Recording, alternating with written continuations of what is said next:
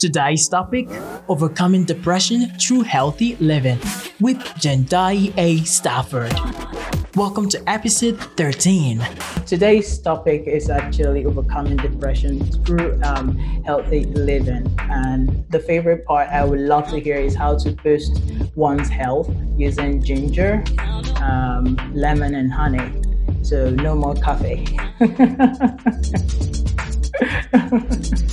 You're listening to Smari Talks podcast. We'll be right back. Get ready to discover yourself, grow, and transform your world here at Smiley Talks with your host, Joseph Paul Smile. Good morning. I am Joseph Paul Smile, the CEO of Smile Marketing Agency and your host for Smile Talks. Smile Talks is super laser focused at helping you discover yourself, grow your business, and transform your world by connecting you to countless entrepreneurs, coaches, business experts, and professionals that are well experienced in business, health, or relationship matters. Welcome to Smari Talks. Today on Smari Talks, we have Jendai A. Stafford. So Jendai will be helping us today on how to overcome depression through healthy living. Jendai, you're very welcome. Hi. So like you said, I'm Jendai A. Stafford, and I am a holistic whole body care coach. So I have a little bit of my background. I am from the state of Virginia in the United States, and I joined the military a few years back, ended up in Washington State. Once I got medically retired from the Navy, I ended up working as a therapist. So I have a master's degree in psychology, a master's in developmental psychology, and a master's in organizational leadership. I'm also a licensed minister. So going on, just kind of making this short, I wanted to do more for clients that I was seeing, for my patients when I was doing therapy. And so when patients come to see me as a therapist, I had to stay in that role. I couldn't help them with any eating. I couldn't help them with spirituality or anything like that. I had to keep the hat of the therapist on. And so I realized that I wasn't fulfilling, I guess, my true calling, if you will, because I wanted to help the whole person. And so I ended up creating my own thing, which is the holistic whole body care coaching. And I took all of the training and all of the knowledge that I have, and I developed that. So I'm super excited to be here and to share my knowledge with you guys. Yeah. We're excited to have you on. We're super excited. Well, moving on, you see, today's topic is something that a lot of teenagers, even young adults suffering. Depression can lead to every other kind of disease. At the same time, having a disease can lead people to depression, or an infection can lead people to depression. I read your story on how you were able to overcome this very dangerous thing called depression. I also want to know today, how can you explain to us what depression really means before we jump right into every other matter that relates to this? That's a good question. So I know depression, people kind of use that loosely. If we're having a bad day or we've had a bad couple of days, people are like, oh, I'm so depressed. And that's not necessarily the case. Like, you're just having some bad days, you're having sad moments. And so I'm actually going to read what the definition is of depression. So as a therapist, we use something called a DSM, which is a diagnostical statistical manual.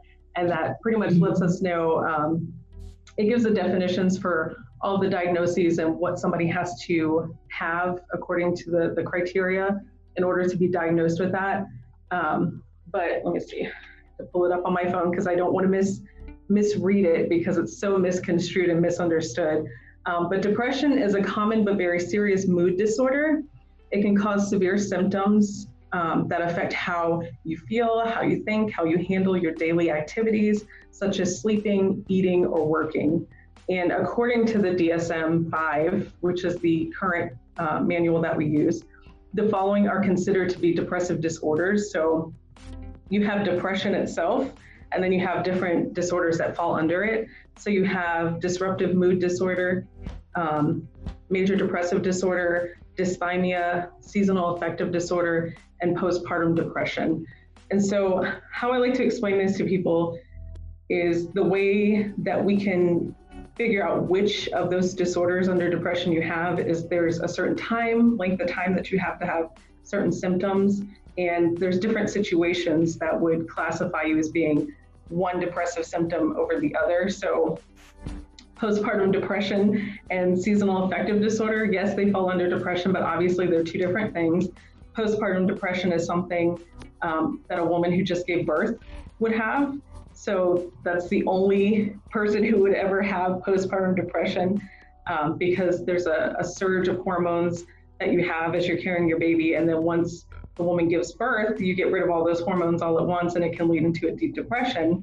Whereas seasonal affective disorder is when people typically get depressed, you see it more times in the winter.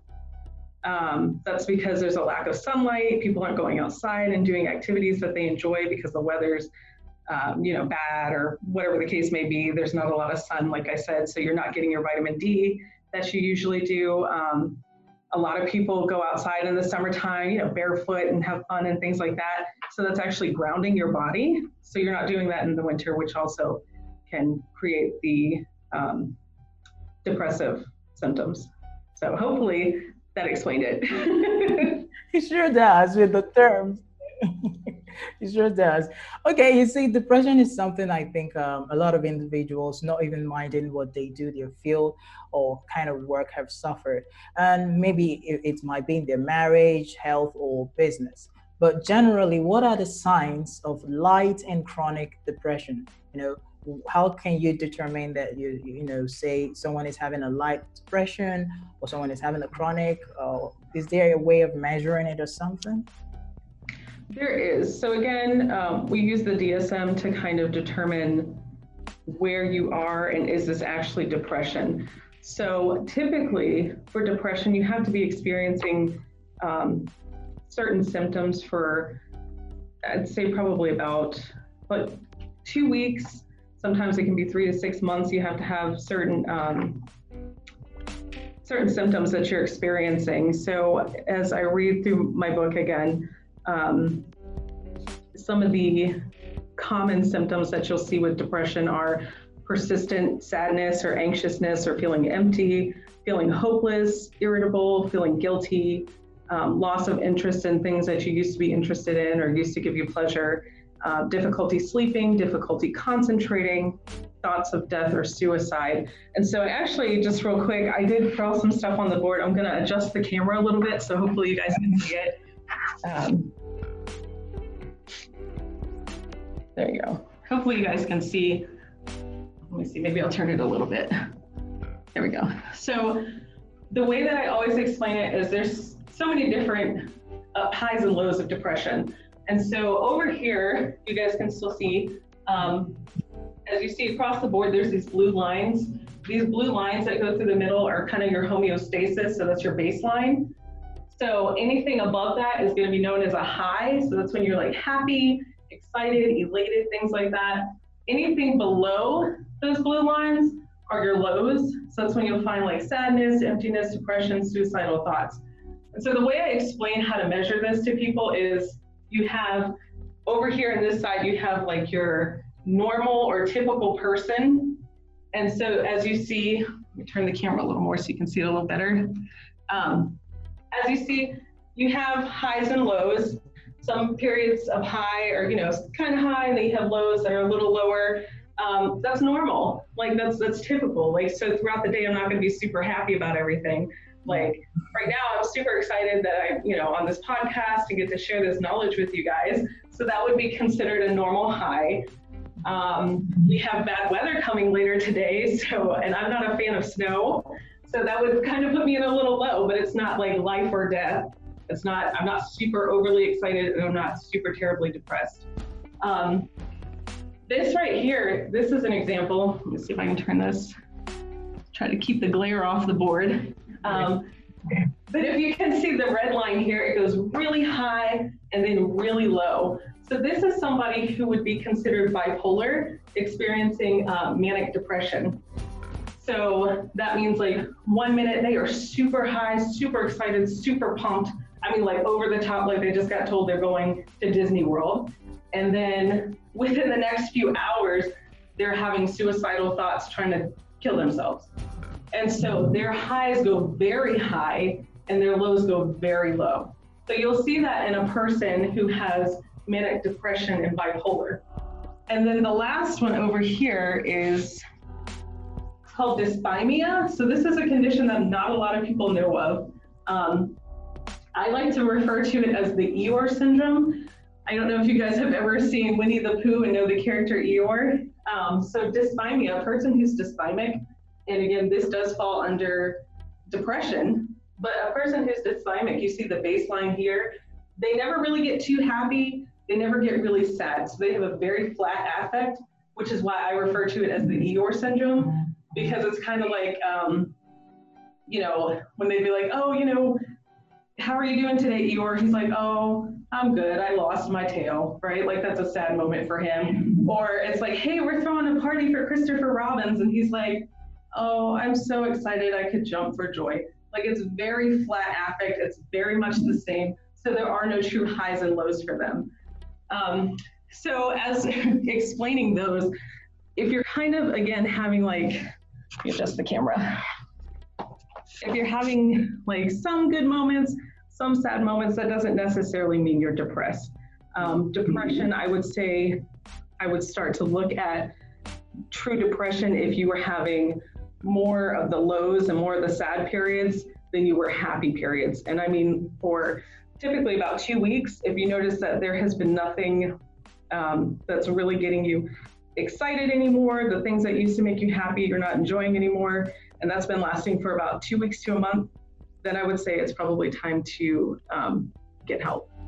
Talking about that graph right now, can someone kind of be turned from, you know, the dysplasia symptom, or what is it called there? I think dysthymia. Okay, dysthymia. Did I get that? Okay. Yes. Yeah. So with a D syndrome, right? Can someone actually kind of switch to become a normal, you know, kind of person in terms of, you know, the mood, as you mentioned, the first graph that you showed us? Okay, that's a really good question. I personally, I don't know.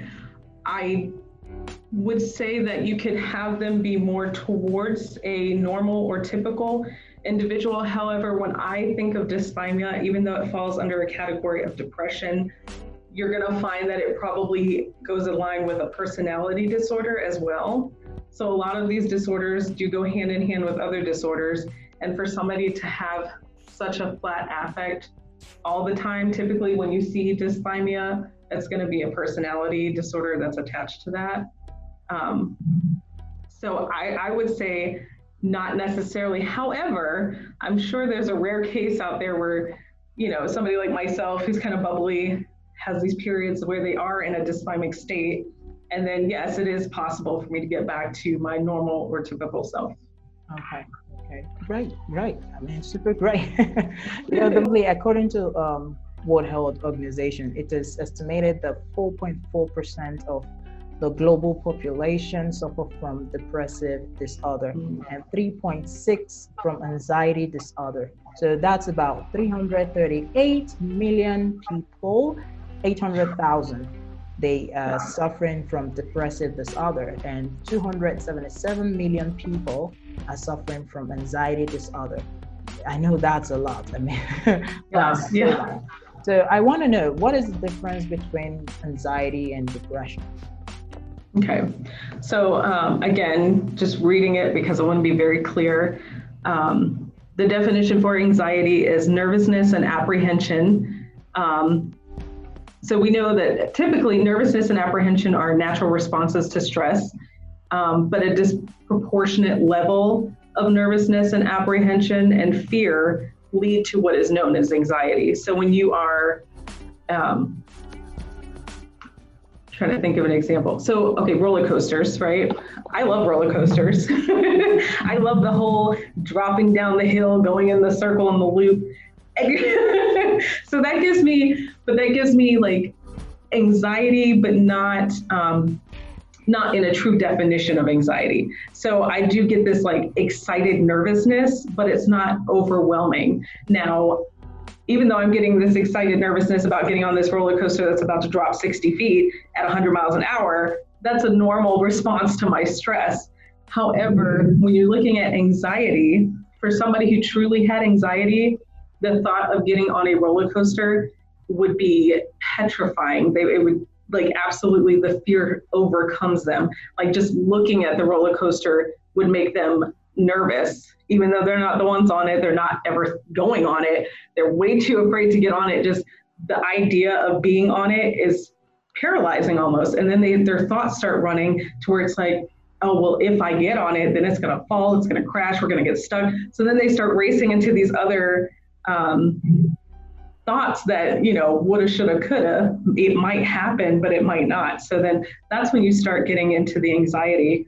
And some of the diagnoses that fall under anxiety are generalized anxiety disorder, panic disorder, agoraphobia, which is like the fear of leaving your home. So your anxiety is so intense that you don't even want to leave your house. You're listening to Smart And then you have separation anxiety, and then phobias. So like arachnophobia, that's one of mine.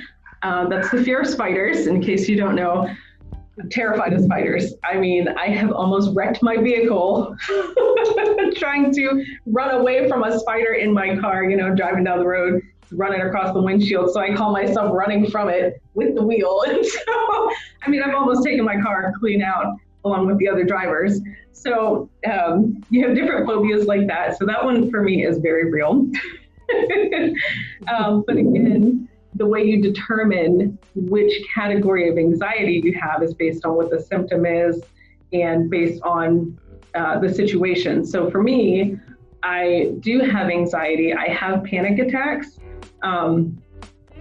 So I was in the military. So being overseas, I worked with weapons. So I worked with guns, bombs, torpedoes, missiles, things like that. So there have been things that I was exposed to that kind of give me anxiety.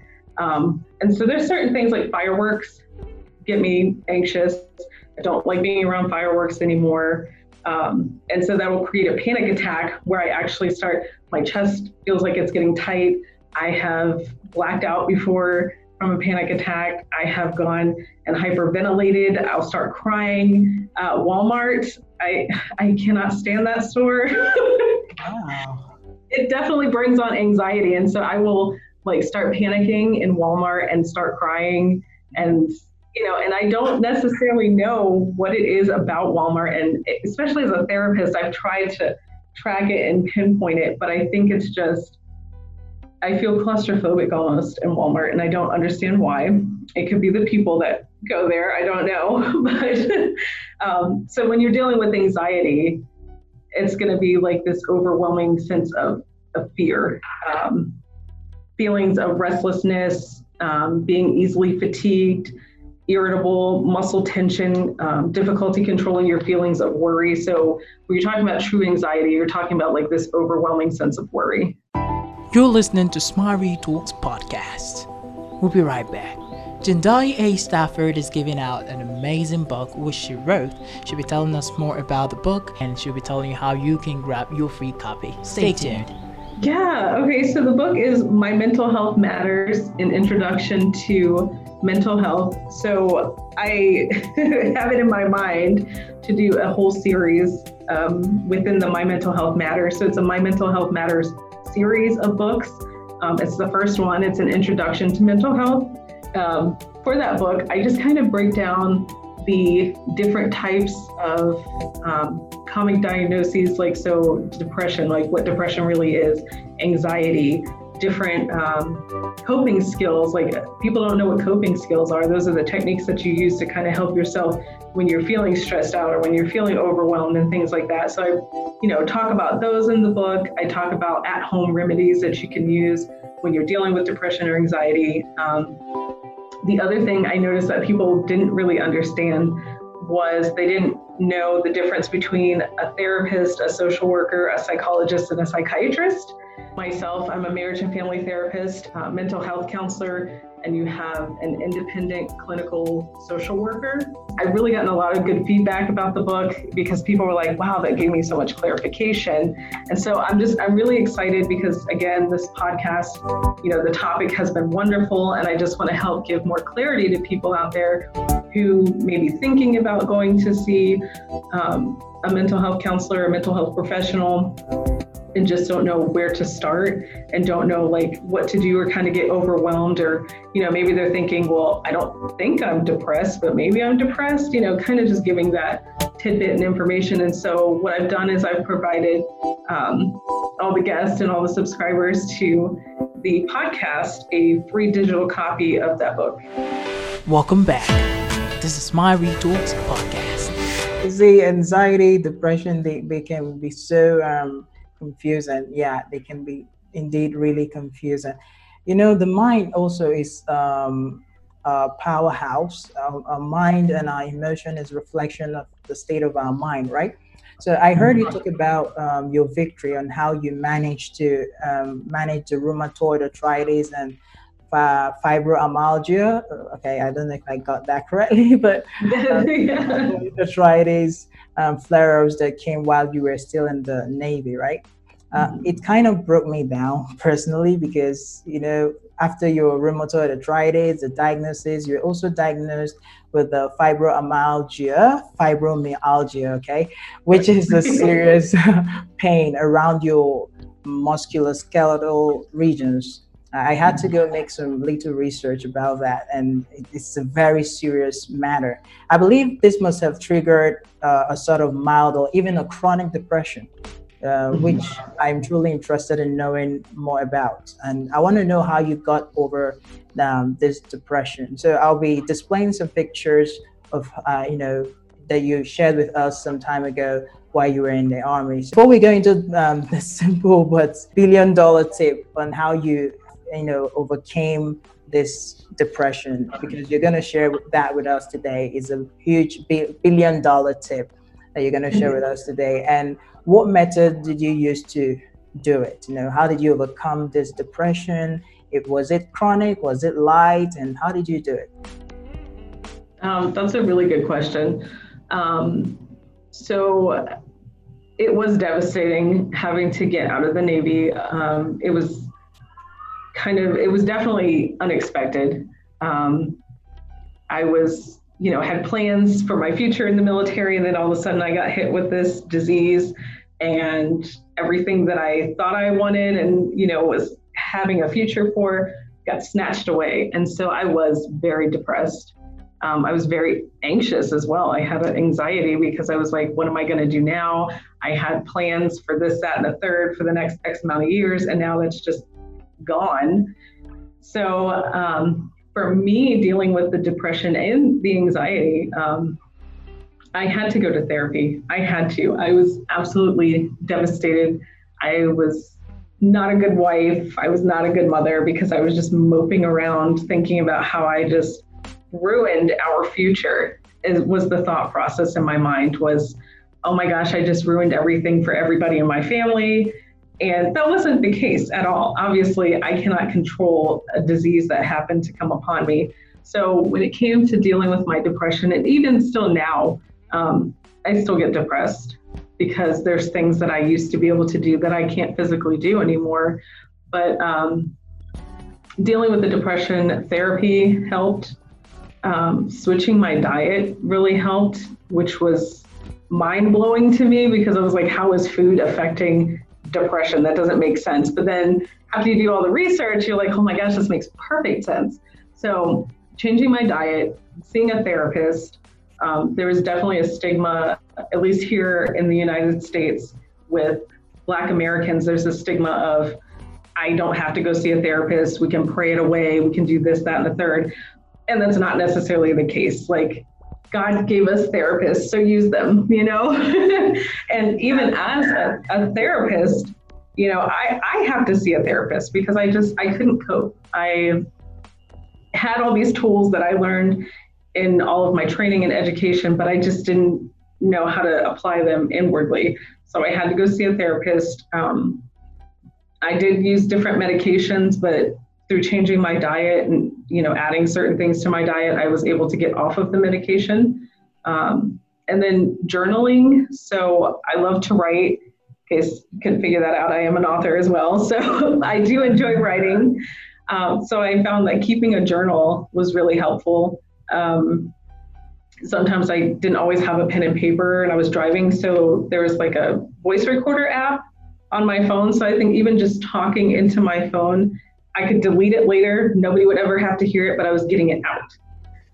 So nobody has to hear me like snot going down my face, boohoo crying down the road because I'm having a moment, but I could get it out and then, listen back to it if I needed to, and then delete it. So just different things like that. There is no one shoe fits all for a person. Unfortunately, when it comes to mental health, it's pretty much trial and error. So you have to kind of find what works for you. Another huge thing that helped with my depression is isolating myself. And I say that does not work for everybody. So if you are definitely dealing with suicidal thoughts and things like that, isolation is not the best thing for everybody. For me, we don't want you isolated in your own thoughts. And then next thing you know, somebody's finding your body. We don't want that at all. You definitely have to know yourself. So I think dealing with the depression was a moment of self-learning for me, because I got to try different things, like what does help, because things that were helping clients that I had dealing with severe depression were not working for me. And then things that I found that worked for me, I would tell my clients to try, but it wouldn't work for them. So it really is, with any disorder in your mental health in general, it really is trial and error. So you have to find what works for you. And I think because I have, a husband and 3 kids, and I run a business and I'm going to school, working on my dissertation, for me, it was isolation. I needed a good day or 2 days just to myself so that I could, watch a movie or watch a TV show or just write or do nothing, whatever it was that I wanted to do. So I think self-care in general is just very important when it comes to dealing with depression, because these depression and depressive thoughts are coming up because you think you're not good enough, or, you think the world's against you. But it's like when you have that self-care, you're showing yourself, hey, I do love you. You are worth taking care of. So those are some of the things that worked for me.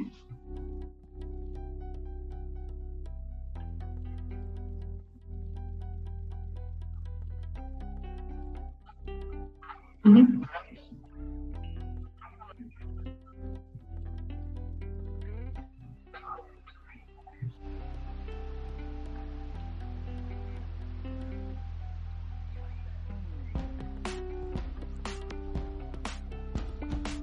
Okay.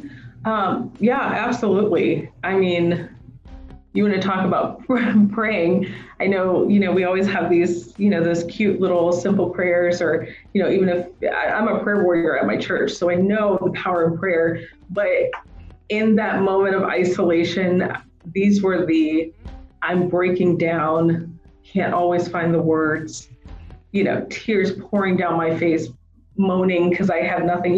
They say when you don't know what to say, the Holy Spirit will intercede for you. Those were definitely Holy Spirit intercession moments for me, because sometimes I don't know what to say because I was in such a place of desperation that I was like, God, you're going to have to do something, because I don't even know what to say. I don't know where to start, but you know my situation because you're an all-knowing God. So it was literally just, on the bed, on the floor, wherever I decided to throw myself, I was just there in that moment with God. And it's like, you know what's going on. I need you to fix this. I need you to take this, because I literally cannot do this anymore. I cannot carry this load. You didn't give it to me to carry in the first place, but here I am trying to drag it behind me. I need you to take this. Like, it's that aha moment, like, oh, leave your burdens at the altar. It was just one of those moments, I guess, for me. And sometimes we carry so much for no reason, but because we feel like we have to. And so, yes, there was definitely a lot of praying, and not the cute prayer either. I mean, like the drool, snot, slinging, crying out, prayer. And then yoga. So I like yoga because I like the stretching aspect of it. It's really good for my joints and things like that. I don't necessarily practice the Hinduism part behind it because it's not, I'm a Christian. Yeah, so I don't do all that, but I do like the actual stretching and being able to meditate on the word of God and scripture reading. I do that a lot. Actually, something I learned from a patient of mine is called PBJ, and it's prayer Bible journaling. And so in those times of isolation, I will, have my moment with God and pray, and then, read scripture that will help me in those moments, and then journal or write about it. And then, if I take a time to just sit in the moment and ground myself, that's when I'm definitely having my meditation time on the word that I just read, or just the goodness of God in general, because we get so caught up in the things that are holding us down that we forget to look at everything that He has blessed us with. And so those are other things that I'm doing in that moment.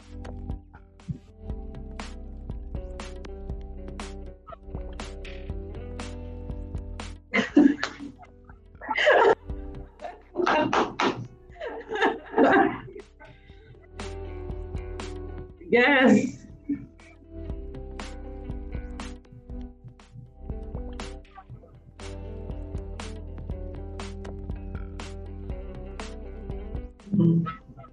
Yes.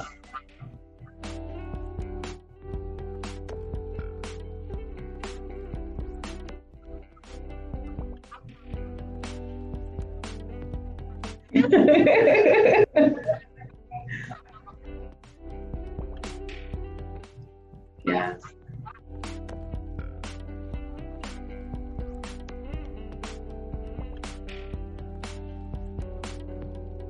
Yes.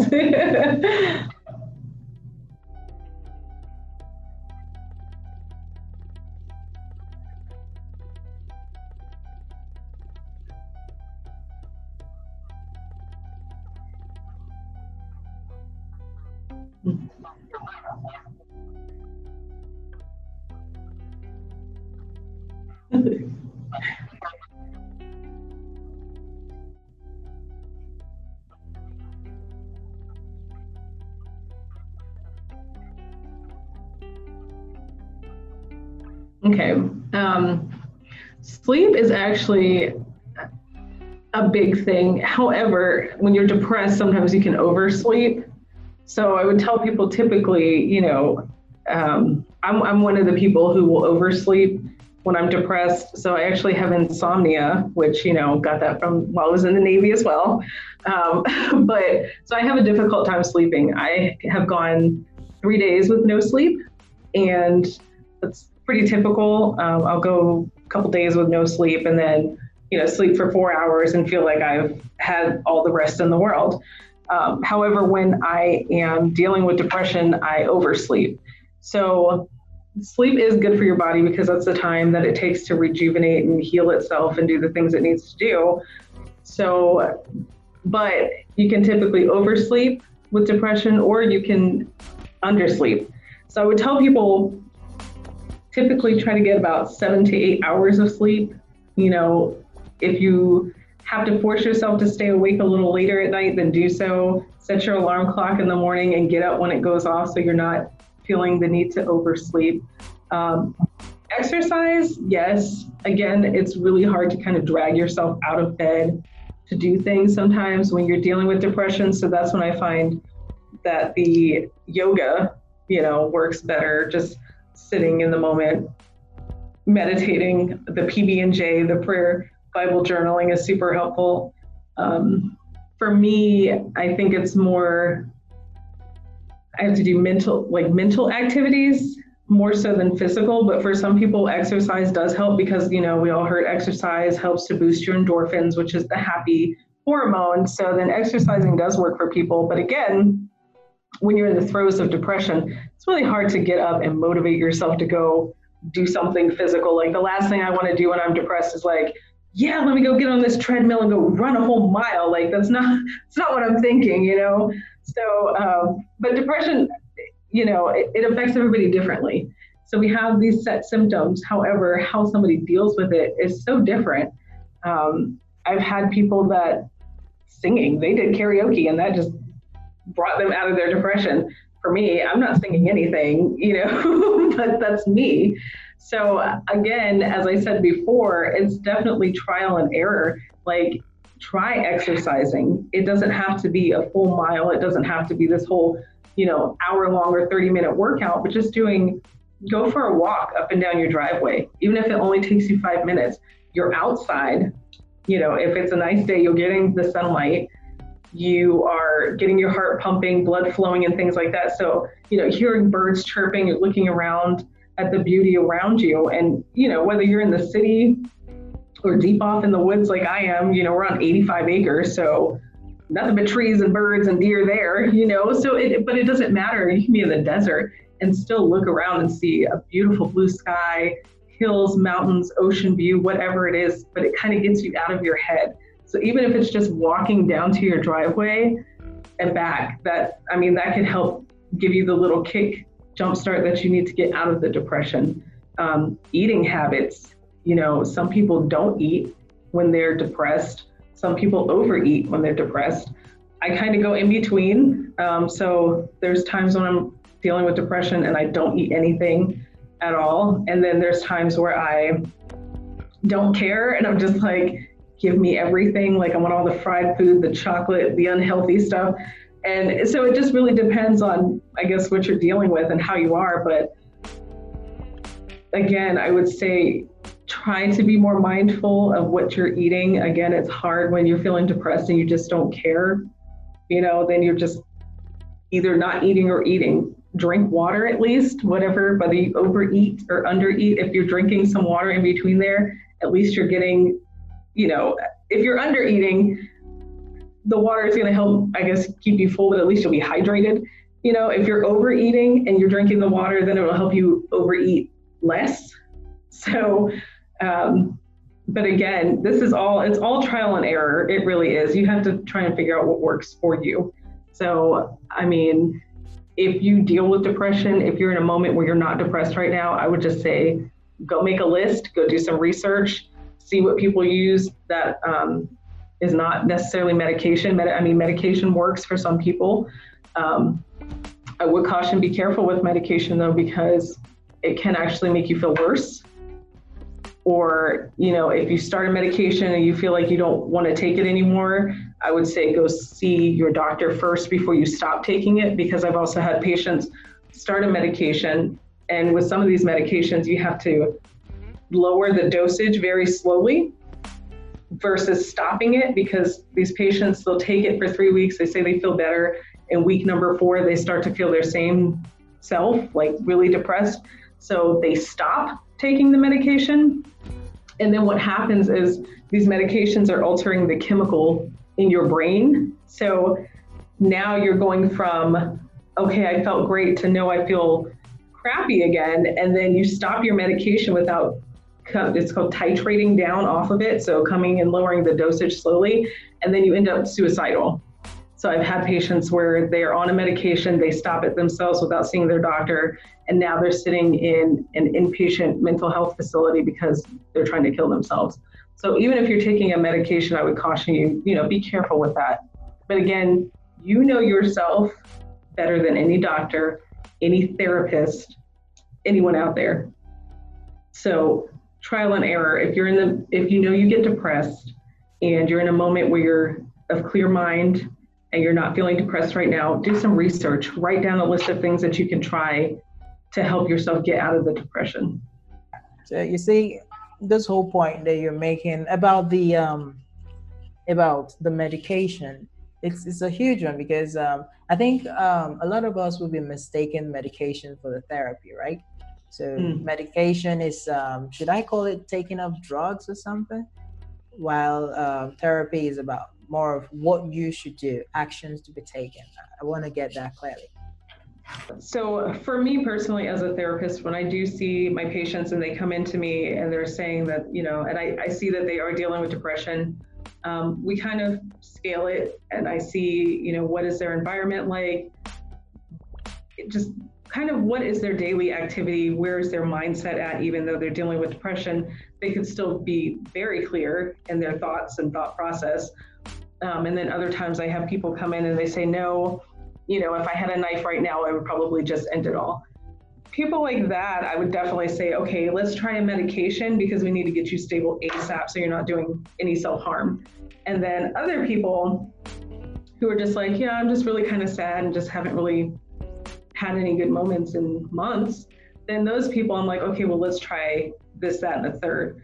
A psychiatrist is typically who people will see, although your primary care physician or your doctor, MD, can prescribe medication. Typically, people will see a psychiatrist who is an individual who went to school, like went to med school and did a year of psychology. So they have the psychology background, a small amount of psychology background, but then they also specialize in the medication. So that's who somebody would see for medication piece. But yes, you are correct in saying the therapist is the one that gives you the tools that you need to kind of, because the medication can only do so much. The medication can only bring you so far. You have to work the rest of the way to get yourself out of it. And so that's where therapy comes in, and a therapist would come in, is we give you the tools and things like that, to use in order to kind of get yourself out of it.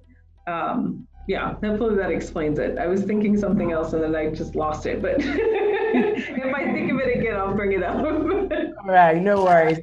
So before I go to the last part where you tell us more about your coaching program, because your coaching program is super packed and rich, I want you to actually share with us your secret ingredient of ginger, lemon, and honey. How do you use it and what does it really do? And what other ways and methods can we use it? I want to know, because this is actually going to replace anything coffee for us. Yeah. So it does help with decreasing your sugar intake, that's for sure, especially when it comes to some of the artificial sugars and dyes and coloring and things like that you can find in your coffee. But I mean, ginger, honey, lemon, I use it in a tea. So I'll get my hot water and then I use a ginger essential oil and do like 2 drops of that in there, and then I'll add my honey and then some lemon oil or a sliced lemon, and it is tasty. And then it has so many different health properties because I mean, it helps with the inflammation, it helps with your mood, it helps with your skin, it helps, I mean, there's just, the list goes on. There's like nothing that it does not help with. It helps to detox because of the lemon, and the honey has antimicrobial, I mean, there's so much good stuff. There's so much good stuff in that one drink itself, and it's tasty. So if you're dealing with depression, if you're dealing with, if you're trying to lose weight, it's helpful. If you're trying to detox, it's helpful. If you're sick, it's super helpful. If you have sore throat or anything like that, I mean, I feel like there's nothing it can't help. I really do. Gosh, I could probably go on and on and on about it, but I mean, I feel like if you just try it, again, I use it in a tea. So I do the hot water, like a tablespoon of honey, 2 drops of ginger oil, a sliced lemon or 2 drops of lemon oil, stir it up, drink it hot, and I mean, you can just feel the difference. Amazing, tasty. I can't really imagine the taste yet, but I'm still trying to. Well, you see, that actually reminds me of something here in Nigeria that we call Obonise. I don't really know the meaning. Okay, yeah, I think someone told me. I asked, and he said it's a Yoruba language here in my country. Obonise, they said it can solve any problem. It can cure any disease. I don't know how true that is because I've never tasted that. Yeah. So, you see, ginger, lemon, and honey is something I actually am gonna try that out because I think I want maybe to have some detox and maybe just to boost my health, control my sugar intake, and so much more. Yes. So notwithstanding, I believe we're going to get more outlined benefits of this ginger, lemon, and honey, and we can share with our audience. So I want you to tell us more about your coaching program. What is it about? What do you cover? Just share all the powerful tools. Yeah, okay. So holistic whole body care coaching is something that I developed. It's unique to my company, Mission Counseling and Consulting. And again, so I have all this education and training. I am a certified pharmacy technician. I'm a certified integrative health and nutrition coach, licensed therapist. I'm working on my dissertation for my PhD in developmental psychology. I have a master's in developmental psychology, organizational leadership, a licensed minister. I mean, I feel like I cover a broad spectrum of things. And as before, when I said earlier in the podcast, when people would come to see me as a therapist, they would have all these issues, and then they would tell me this whole long list of medication they were on, and I'm just sitting there cringing like, oh my gosh, I can't believe you're taking all of this. And it was the same thing. So, I mean, even before then, I think this program was created before I realized it. And so I say that because when I got out of the Navy, I was on like 10 different medications because, again, the insomnia, so I couldn't sleep, so I had to take a sleep medication. I had to take medication for the chronic pain, for the inflammation, and then I was taking these different medications, and then I was having side effects. So I was taking prednisone, and it was making me gain weight. Oh.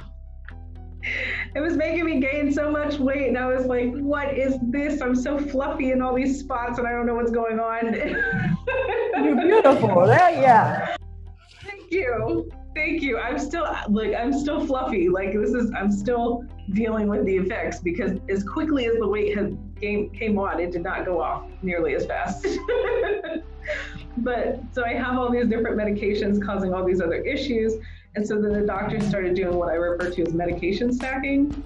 So I had like these 5 medications I was taking, and then I was having side effects. So they're like, oh, here, we're going to add this one more to help with this side effect. And then I'd have other side effects. And they're like, okay, we're going to add this to help with those side effects. And we're going to add this, and we're going to add that. And before I knew it, I was on 10 medication. And I was just like, oh my gosh, I said, I cannot. And I'm the worst person when it comes to taking, I mean, even a vitamin, I can't remember to take vitamins throughout the day. So I was like, really struggling because I was like, I have 10 different medications. And out of the 10, some of those I had to take like 2 and 3 times a day. And so I'm sitting here with like I don't know if you guys have it over there, the days of the week medication. It's like a medication holder for the days of the week. And then it has like your AM, afternoon, PM. I mean, I was looking like an old lady with this huge medication. Yeah, this huge medication organizer. And I was like, I cannot do this. I was, I think, 29 at the time, and I was like, this is ridiculous. Like, I am not even 30 and I'm falling apart. And so I was in school for psychology, my master's in psychology, and so I was doing research for just random stuff anyway. So I was like, I need to find a better way to take care of myself because I'm over here, I'm still falling apart, I still can't move. I'm walking around feeling high half the time because of all the different medications I'm on.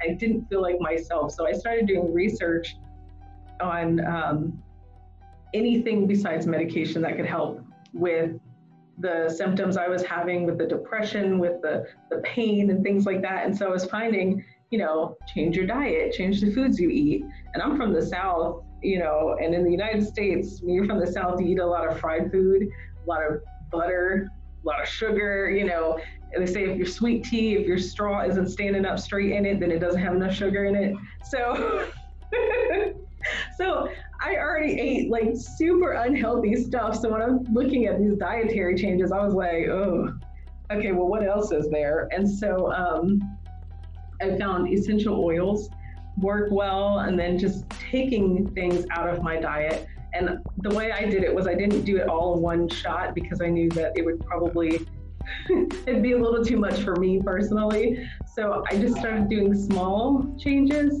and I started to feel so much better. And so again, like my holistic whole body care coaching came accidentally and before I even realized it. So I did all this stuff and was helping myself out and ended up eventually getting off of every single medication I was on.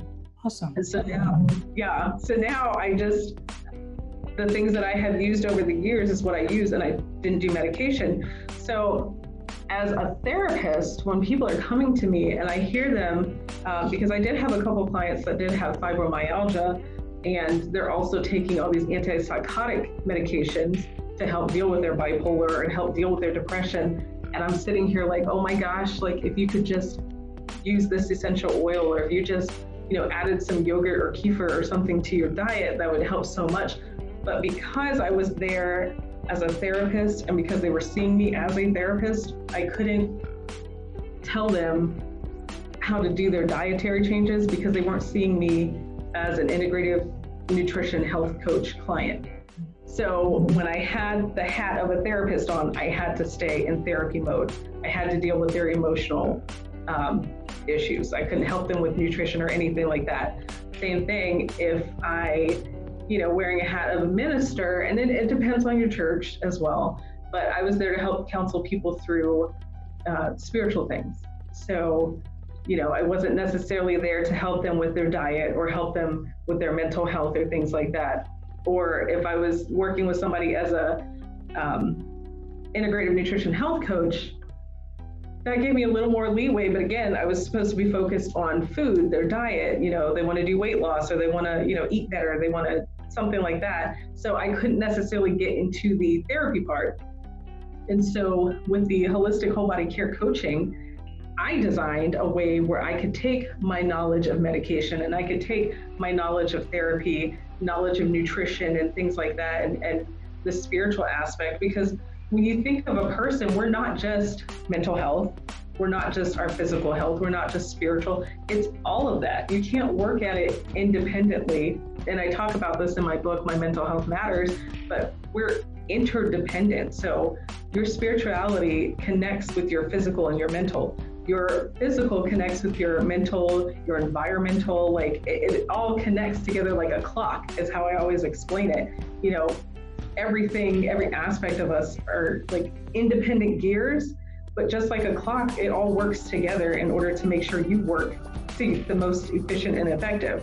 And so with the holistic whole body care coaching, I'm able to work on all of those parts of the whole person at the same time. There are no regulations to it because, again, it's unique to my company. I created it, so the government isn't telling me that I need certain licenses and things like that to do it because I created it. There is no regulation necessarily to it. However, everything that I touch on, I am trained in. So I am trained in integrative nutrition. I am trained as a minister. I am trained and licensed as a therapist. And so I'm just going to show you real quick because I actually have the workbook with me. Yeah, so I did create a workbook to go with the program. And I mean, people have gotten such great results within the first month. It's like, I can't even, it's so amazing. Like, I'm so excited for them because, people who are coming to me dealing with depression, as a therapist, I can find out what is it that is causing the depression because, it's a symptom of something else going on. And so you find out they have a chronic illness like I had. And so it's like, okay, well, that's what's causing your depression. So let's give you tools to help you through your depressed moments. But then let's also help look and see what's going on with your chronic illness. Like, why are you still having irritable bowel syndrome or something like that? Sometimes you can find like the ginger helps with the digestion.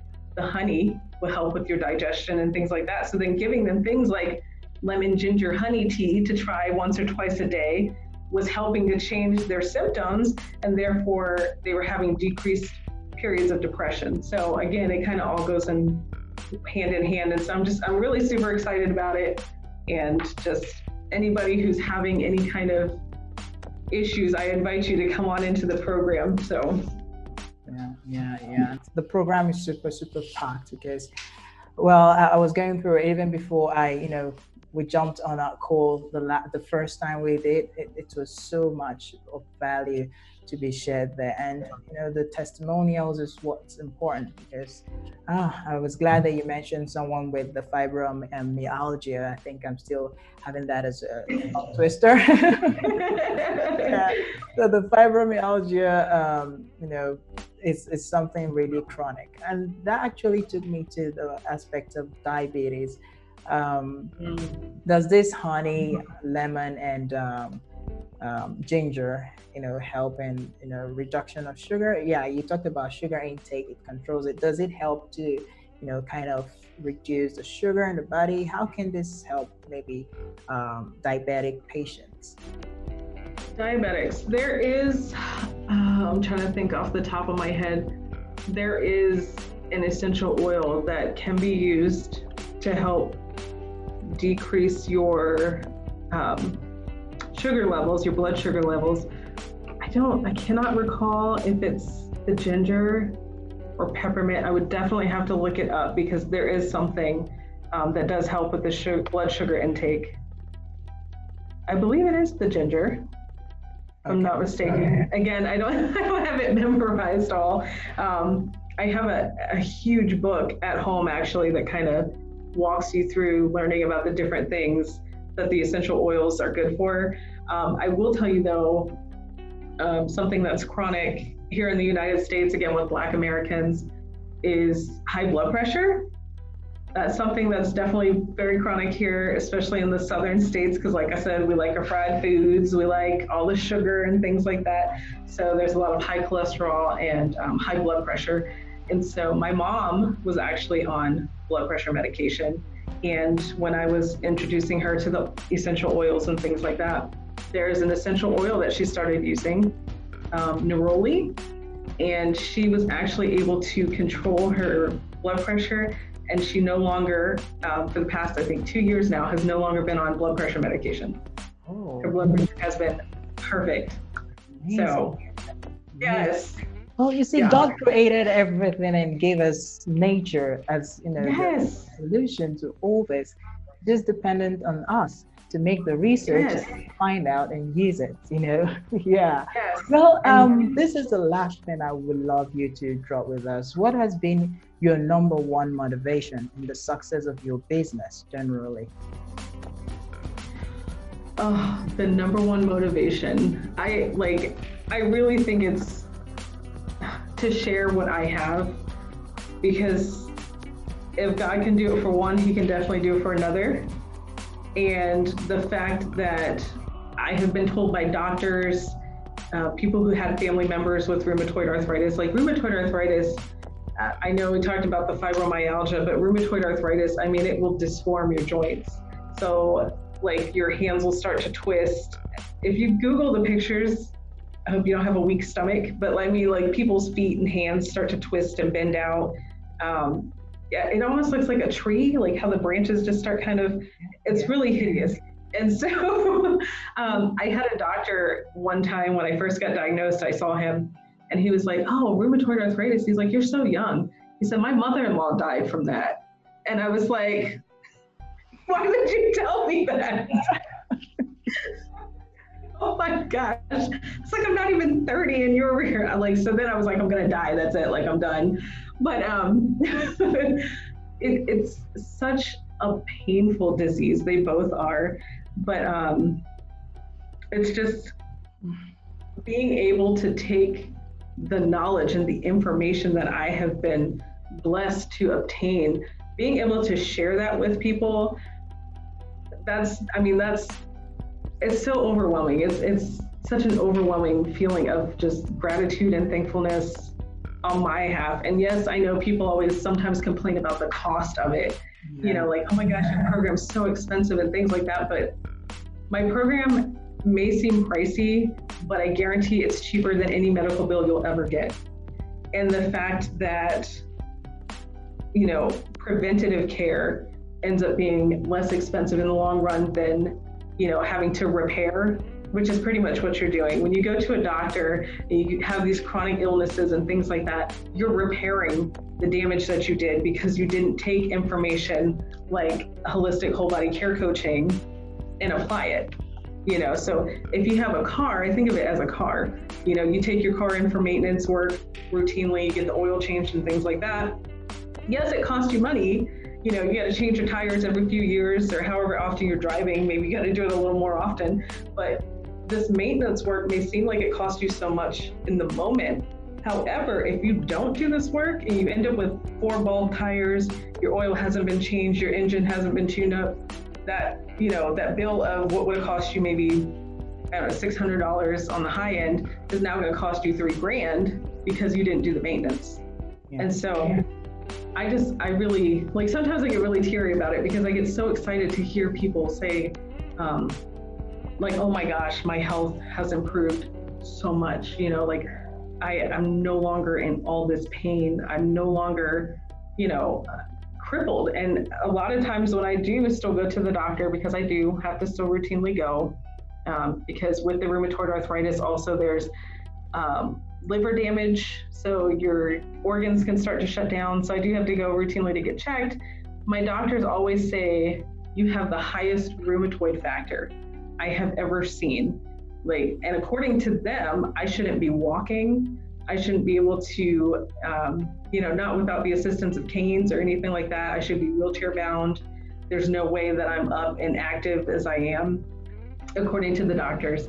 And they're like, you're not even on medication? They're like, what are you doing? And so I tell them, I was like, first of all, it's nothing but the grace of God. God he gets all the glory in all this, because without him, I am nothing. Without him, there is no me. There's none of this, nothing that I do. There's nothing. And so to God be the glory, first of all, for keeping me. But then also I was like, I educated myself on nutrition and the things that God did provide us with here on the earth. He gives everything we needed to heal ourselves. And so instead of using medication as the go-to all the time, I like and fully enjoy teaching people how to use the things that we already have provided to us. You don't need a prescription to go to the store to get a head of cauliflower or to get ginger or honey or lemon or things like that. I don't need to write you a prescription. You can go to your local dollar store and get healthy food. I provide a list from the dollar store of healthy foods that you can get. So it doesn't have to be expensive, because that's the other thing I hear from people is, oh, eating healthy and taking care of yourself is so expensive. It doesn't have to be. I give you tips and tricks and ways on how to do it in the book. But just, having people be able to go out and it's empowering too, because they're like, I can do this. I did this on my own. I don't have to go wait for a doctor to give me a prescription for something, because, other times we see,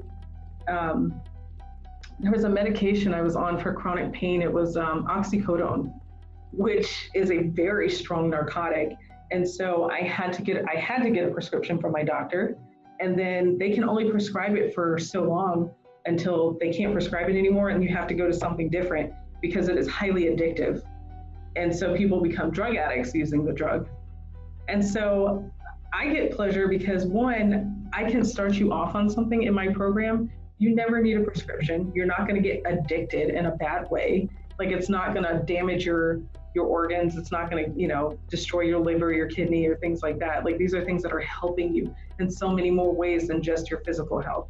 So, I think I know I kind of rambled on there for a minute, but I think that's really the true joy that I get out of my company. That's the pleasure that I get, is giving people healthier alternatives and empowerment in their own health, mind, body, and soul. Wow. See, the love of sharing is immeasurable. It can't be defined, because the true joy of any person that loves people is to share. That's why we also share the gospel. We share the love. We share. So sharing is something that that actually proves that we really love our neighbor as we love ourselves. And sharing the ginger, the lemon, and the honey $1 billion tip, I think that's already a huge share right there. And I want to say a big thank you just for that. So it's just that it's a podcast. I would have gone ahead and maybe start making money from that. Just kidding. Yeah. So you see, this podcast has been so loaded with blessings and testimonies and grace, because the doctor saying, what were you doing? Is something that can get me hysterical right there. It's a big testimony. Yeah. It's huge. And God is so good. Like you mentioned, God has given us everything we need. It's just for us to leverage it. And so I want to just close the curtain for now, because we can go on and on and on and on. Yeah. So I want to say a big thank you to you for being on today's podcast. We look forward to having you on more of our podcasts, and it will be a blessing, because next podcast is going to cover something else, and we don't know the topic yet. Listeners, they're like, yeah, what's the next topic? Calm down. We're going to figure that out. and we're going to share with everybody on the Smiley Talks podcast. So I want to say a big thank you to all our listeners, and we look forward to seeing you in our next podcast with Jendai A. Stafford. Thank you, Jendai. Thank you. Discover yourself, grow, and transform your world here at Smiley Talks with your host, Joseph Paul Smile.